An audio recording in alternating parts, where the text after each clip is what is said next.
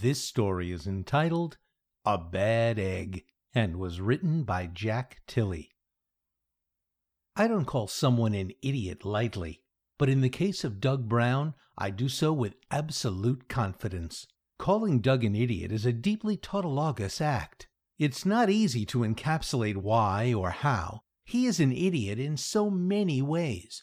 Down in the depths of his soul, he is densely and profoundly moronic, while up in his airy and carefree moments, he is stupid beyond belief. In those very marginal areas of life where Doug is not an idiot, he is insufferable. Let me give you an example.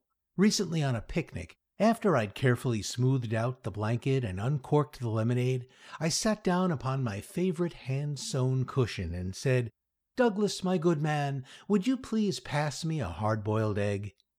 You should have seen the look he gave me. What?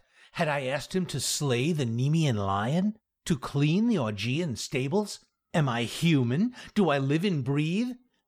But I refused to panic or explode in anger. I rose calmly above his atrocious behavior and said, "Douglas, there's a small round plastic container in the hamper with a handwritten label, eggs, hard-boiled, sticky-taped to it.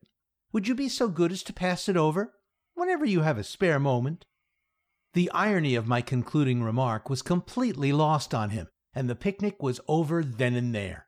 The lemonade was recorked without a drop having been decanted. On the way home, I hummed tunes that I knew Doug was unfamiliar with. It's been, I suppose, about 3¼ years since that picnic, and I'm certainly not one to hold a grudge. But when Doug recently held a little soiree to celebrate something stupid he'd done, I arrived in my very best clothes, carrying nothing but a dozen eggs in a plain cardboard carton. I arrived very early to make sure of my point, and Doug, of course, opened the door with a look that could knock the IQ out of a Nobel laureate. "Put these in hot water for about, 15 minutes, and they'll be right as rain," I said with a breezy cheerfulness, as though I hadn't ever a care in the world. "You cook, I'll pee," I added, perhaps a trifle loudly, because a dog started barking somewhere. And Doug, dear old Douglas, my loyal old friend who had been there from the start, that cretin to end all cretins, all he could do was stare.